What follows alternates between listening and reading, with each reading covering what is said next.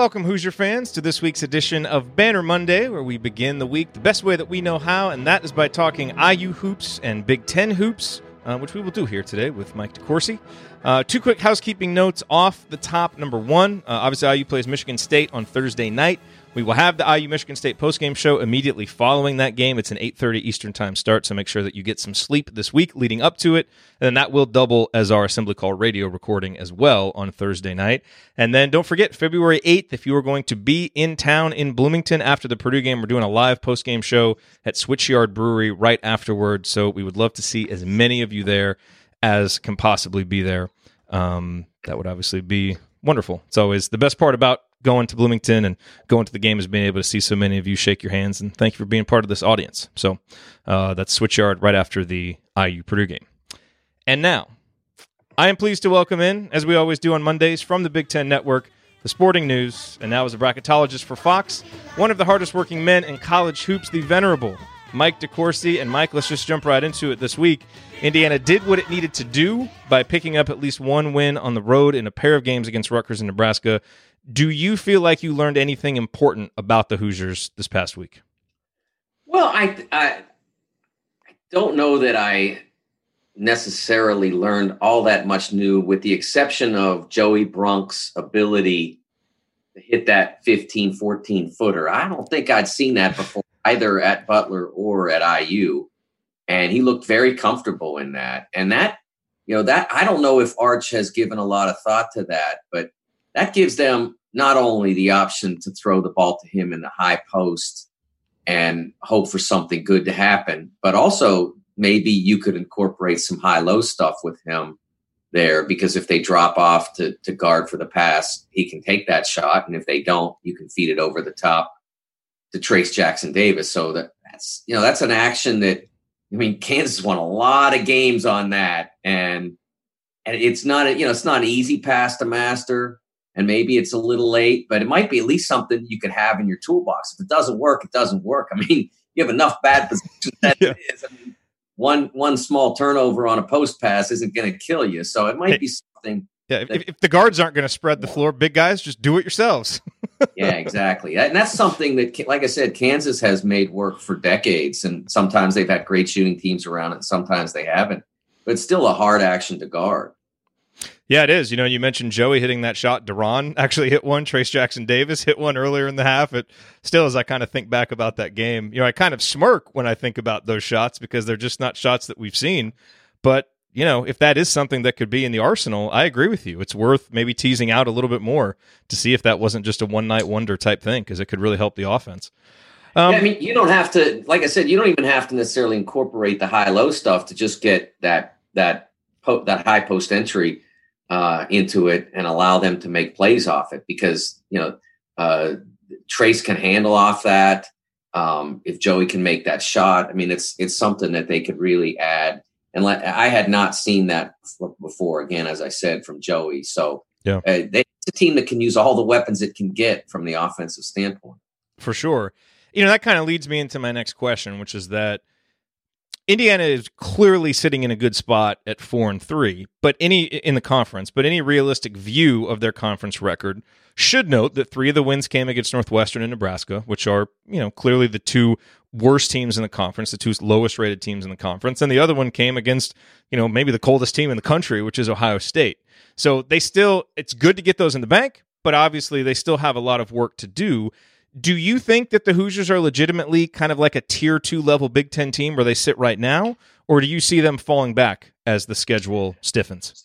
Well, I think it depends on how they perform. And by that, to this point at Assembly Hall, with the exception of the last 8 minutes, 9 minutes against Arkansas, they have been a team that has performed very well at home and has protected home court.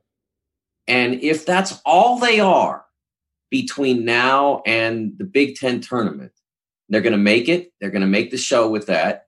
And they're going to beat some really good teams.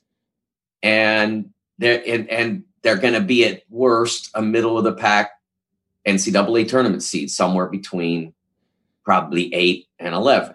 If that's all they do, and if you could just improve your execution a little bit, the execution by the guards, whether it's how they defend, or more importantly, I don't mean more importantly, but more to the issues, how you execute your offense under game pressure. I mean, the Nebraska game became a close game because you stopped throwing the ball inside.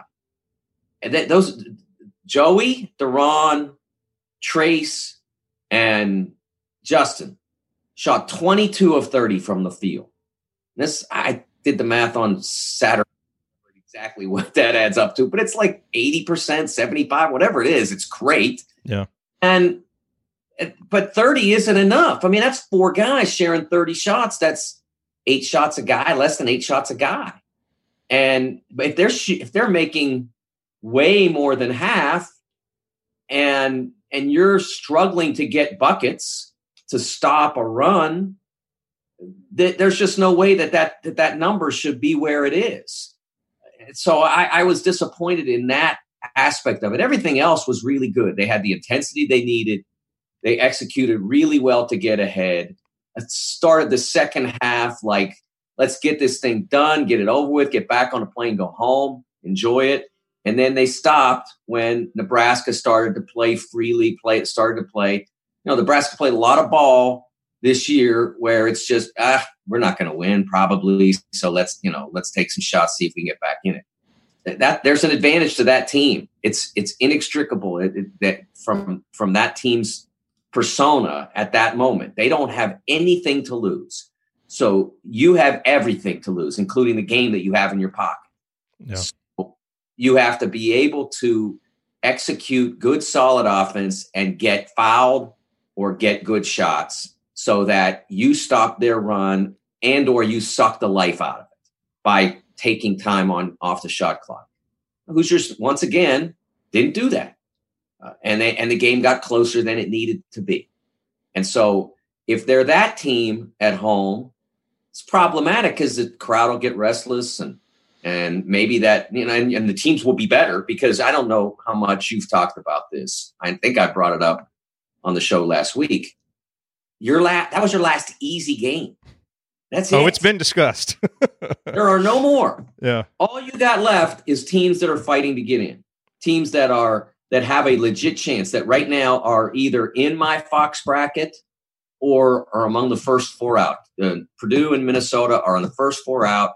Some people, Andy Katz at ESPN has them in. I can't buy 12 teams when 2 of them are only a couple games over 500. They're all good enough, but I don't buy them all getting in unless somehow the math works out so that all the records look presentable.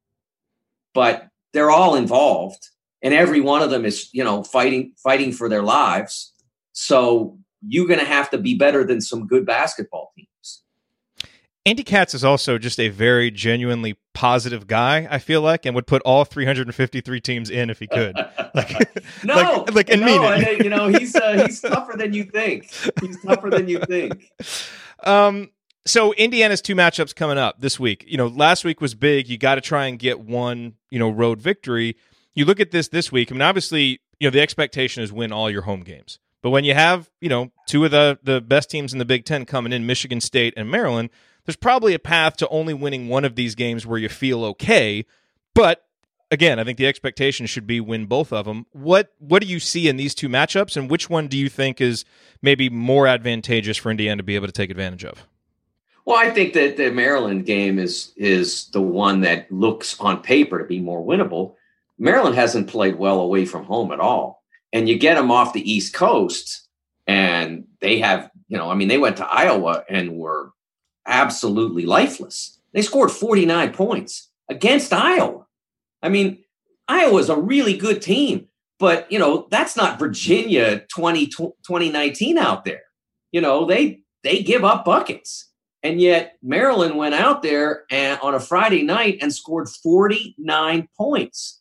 So that's a game that you should think that them coming into your building, they've build wise, structurally, they won't overpower you because they don't play power. I mean, they play a 6'7" freshman small forward or power forward who, probably if he ever plays professionally, he'll probably be a small forward. He's not super tall, and he's got he's for a freshman, he's pretty physical, but he's not overwhelming. And then they play a center who's a converted stretch four, who's battling, and he's great, but he's only one. And they haven't gotten a lot, as much as I expected, to be honest, out of their freshman who was injured earlier in the year, who I really like a lot. I think he's got great ability, but they haven't quite worked him into it yet. And then they've got a collection of guards and wings who are very dynamic at their best, but can be erratic at their worst.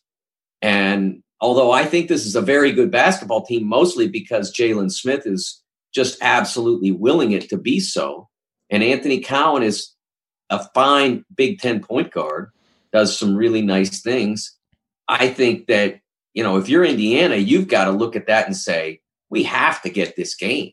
They haven't been good enough on the road for us to feel like we shouldn't win it. That should be the attitude. When I say we, I mean we. That should be their attitude. I'm not making myself one of the. We use we here on this show. We're part of it. Yes, I know. That's why I have to differentiate. That's got to be the approach. Michigan State, they've got a nice little run going against the Spartans, but that is the deepest and most versatile team in the league. They've got 2 of the 7 or 8 best players, and in most leagues it'd be 2 of the 5 best players. But there's just so many good guys in this league. The list is a little longer. So it's a hard game wherever you play it. If you win it, awesome. I mean, that's a win that'll never go away.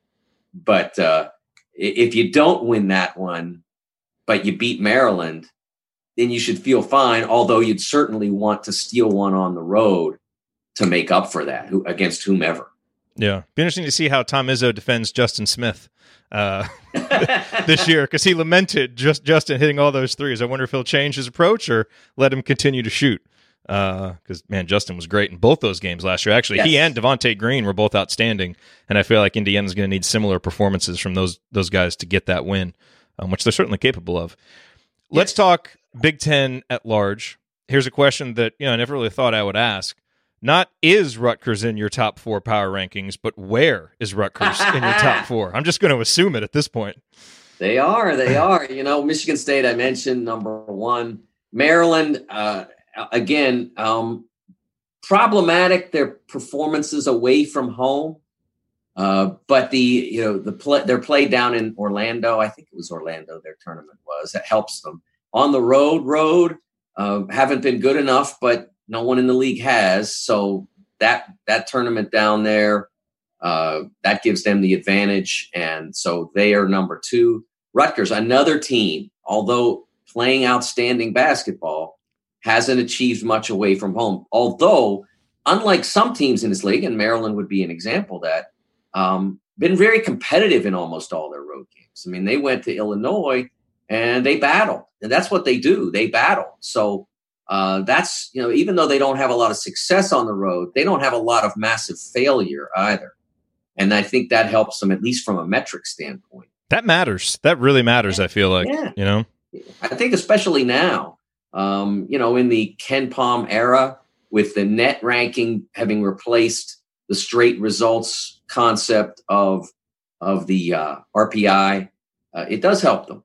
And then the 4th team would be Illinois. Illinois has played very well lately. Again, the hottest team in the Big Ten is whomever's schedule just recently had them at home. I mean, that's the reality. It's Michigan State, at least for now. Their schedule toughens in February. But right now, it's Michigan State and whoever's played at home.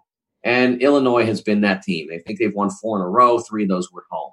And the other one, I'm not sure. That might have been a Nebraska game. No, that was the Wisconsin game. So they have one of, it's interesting. There are 3 road wins against tournament contenders in the league right now for like the whole season. I think there are 7 road wins. I think it's 2 each against Nebraska and Northwestern. Yeah. And Wisconsin has 2 road wins, 1 at Penn State, 1 at Ohio State, and Illinois has the win at Wisconsin. And that's it. It's amazing. Oh, it just shows you how really difficult it is to win at home. And, honestly, I at this point, all 12 of the teams, the involved teams, their fans are a player in this now, because you got to make it as tough a home court within the boundaries of good taste. You have to make it as tough a place to play in your building as you possibly can, because if you don't, rest assured, Breslin is, Mackey is, the Orange Crush is getting it going in Illinois. So if your team, if your student crowd and your fan base isn't responding in that way, your team's at a disadvantage. Yeah, and at some point, the narrative might start feeding itself, where it's like teams just see that no road teams are winning, and they almost go in subconsciously psyched out a little bit. So I agree with you. If you're going to these games, you got to get up for them, make it as loud and difficult as possible, make those rafters shake. No question about it. Question for you about Rutgers. It's been really impressive, and I feel like they're still kind of at the stage where other Big Ten teams are like, hey, go Rutgers. All right. Like, it's kind of nice to see them. That won't last for very long. But is it built to last? Meaning, do you think Steve Peichel, with how he's doing, is he going to be a candidate to get a bigger job, and would he take one? Or is the way that they're recruiting sustainable? Are they committed to basketball, or is this going to be one of those things where they jump up because they just got a particularly good set of players that gelled? Or do you really see this having some staying power? Well, first of all, I think he's a magnificent coach. I agree. His concepts, his ideas, his teaching methods all work. I think he has a great eye for talent, which I wonder if he I have to ask him this, whether he picked it up by being around Calhoun. Because Calhoun, that was, like I used to write about how all the greats, all the, the Hall of Fame guys all have something that they do better than everybody else. Like Krzyzewski teaches communication better than everybody. Izzo teaches intensity better than everybody. Calipari teaches defensive effort better than everybody, and everybody has their own thing that they are better at than just about anybody could be. And for Calhoun, it was eye for talent, the best. I mean, Ray Allen was 40th in his class. He walks onto the floor at UConn, and he's one of the two best freshmen in the country, like that day. Shabazz Napier, 75th in the country, wins 2 national championships, first team, second team All-American. And there are, he got his share of Rip Hamiltons and guys like that, Danielle Marshalls, but most of the guys that were the core, Kevin Freeman in 99, Emeka Okafor was 95th in his class, was the second player taken in his draft after his UConn career. Those are all these stories. So I look at Pike, and we were talking about this on Big Ten and Beyond yesterday. The players like Miles Johnson was in the 400s. Geo Baker was lower than that. And yet look at him now. Like, you would look at Miles Johnson and say, well, how could no one see that he's a player? How could no one think that Geo Baker was a player? But they didn't then. And that doesn't necessarily mean that the scouts were wrong. It just means that he saw something that they didn't, or he saw how they fit what he wanted them to do. And it's worked out beautifully. And like, neither of those guys is averaging high double figures in the teens or whatever, but they're very successful college basketball players. So that, I think, is what really works. And that can sustain itself. You find guys that no one else loves. In today's recruiting, the reality is 95% of players go to the highest league that offers them.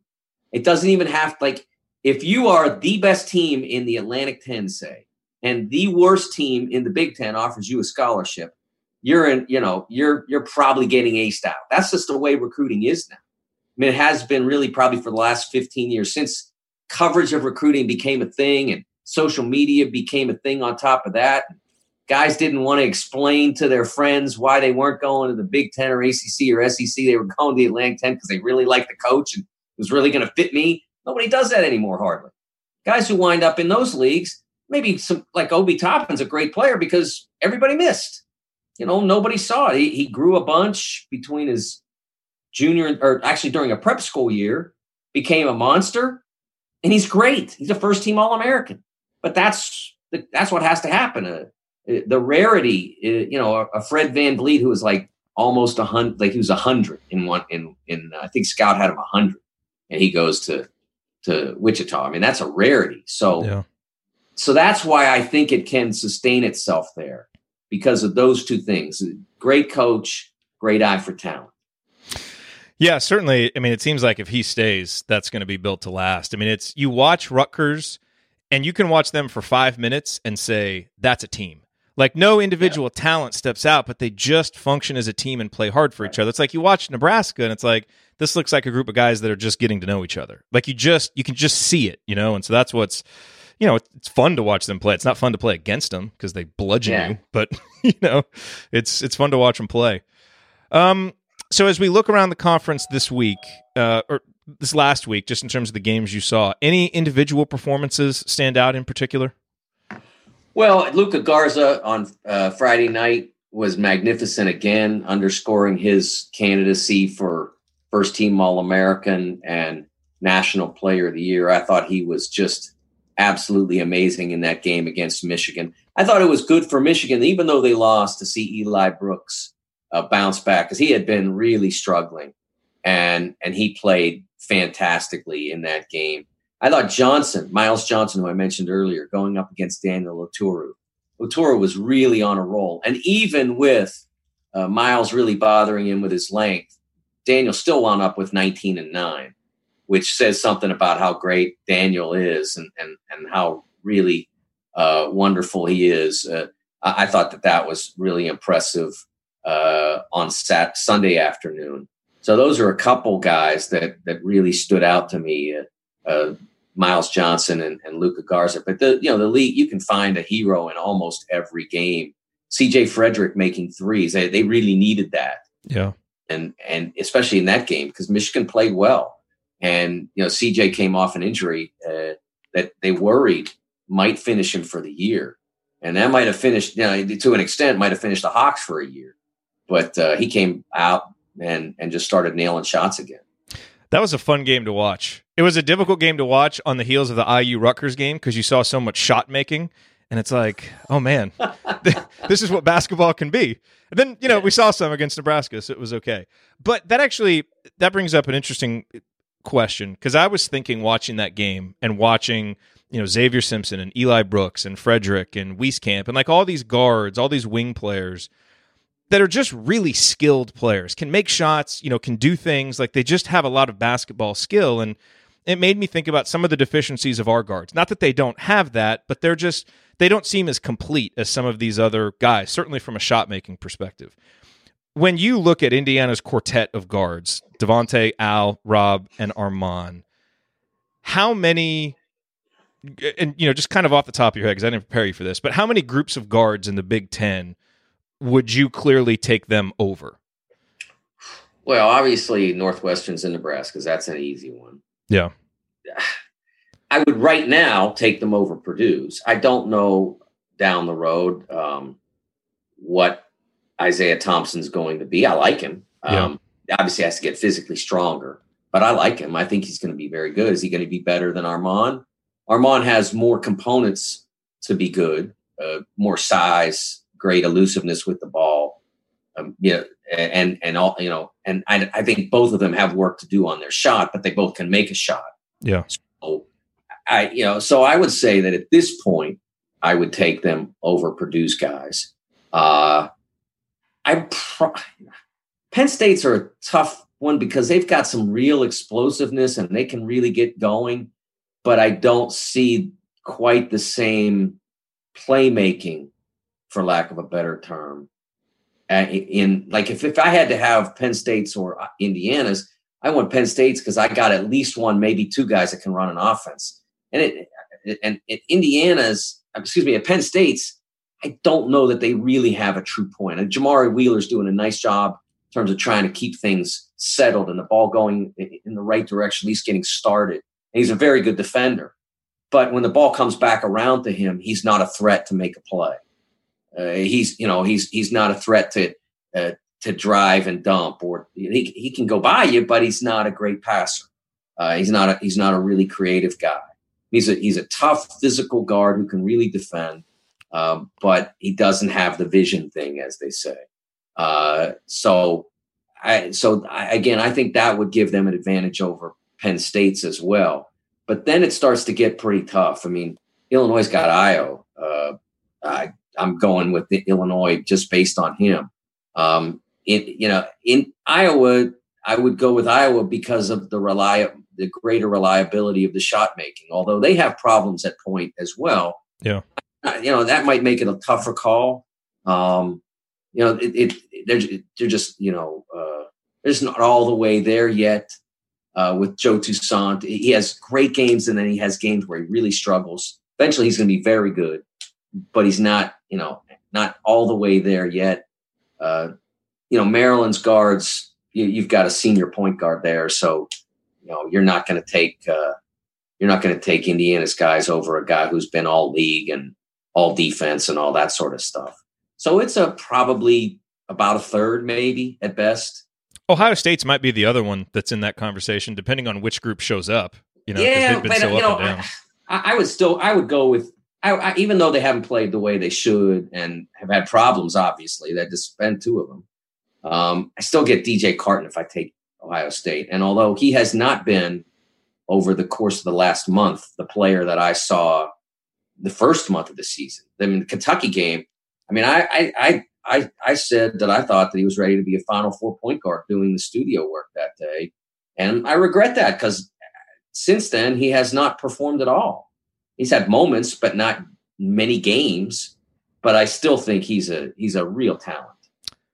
Back in 2016, after Indiana beat Kansas and Curtis Jones had 15 points, I said Curtis Jones was going to be the next great guard at Indiana University. So I've been there overreacting to a freshman's early season success. I think DJ Carton will be ready to be a point guard, Final Four point guard at some point. But I've not quite given up, but I'm much less enthusiastic about it being this season. Yes.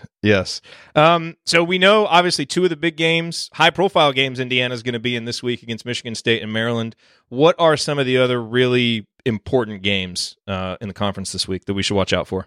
The interesting thing is about the Big Ten now is that almost every game, essentially every game is an important game because 90% of the league, again, not doing the actual math on that, but 90% of the league is involved in the NCAA tournament run. So there almost are no small games. There's either the games between two teams that are in it, or they're the games between a team that's in it and a team that can hurt them. And that's not many games, but it's some. So and both of those teams, both Northwestern and Nebraska, have been, for the most part, really competitive. They are not pushovers. No, they're not. I mean, Nebraska is doing a nice job maximizing what they have. And of course, their home court advantage is great. And then Northwestern, they have good players. They just don't have enough of them, enough of them healthy, and they're just too young. But Robbie Behrens is really going to be a good player in the Big Ten. And Boo Buie, who's not playing right now, is going to be a really good player in the Big Ten. And Ryan Young is going to be a tough, physical 4-year big guy that by his senior year is going to be a real tough one to deal with. So, they went down to Illinois on Saturday and played them to the very end. And so, but every game is big, but the two that are most noticeable to me on Tuesday, Purdue and Illinois. Illinois now, like I said, hot team. Now they got to go to a place that, although Purdue has not been a universally great team this year, they have been an incredible team at home. I mean, they have just been monstrous there. They had the Texas loss early and nothing since, nothing but victory since, I should say. And so Illinois has got to go deal with that. And then the other one is Rutgers, Iowa. Again, Rutgers, hot team because they played a lot at home lately. And now they got to go to Iowa, which is as fun to watch as any team in the country because that's the way they play. And so it'll be real interesting. I mean, basically you have the best offensive team in the league against the best defensive team in the league. So really will be fascinating to see which of those prevails. Yeah, it will be. It's an interesting contrast of styles because that feels like the kind of team that Iowa has struggled with. Last question for you about them, because they have been a team in the recent past under Fran McCaffrey that has started well but faded at the end of seasons. Do you see what they're doing now and this group of players as being able to sustain this more through February, or is that something that right now that's baked into the Fran at Iowa experience? I wonder if Fran has mellowed a little over time, because last year's team didn't fade at all. I mean, they went in and they played a really good Cincinnati team, and even though they got down early, they fought back and won. Even though they got down early against Tennessee, got down huge early, should have been out of the game, came that close. That was an amazing game. The Volunteers out. I mean, it was down to the final second, and they were down like 20, 25 in the first half. I don't remember what the exact number was, but it was huge, and they came back. So I wonder if he still has great intensity as a coach, but I wonder if it's aimed a little differently maybe. I mean, if you watch him on the sidelines, he's not the way he was 5, 6, 7 years ago. The Fran Con tweets, the memes aren't quite as yeah. He still has his moments, but all coaches do for the most part. So I wonder if it's different now.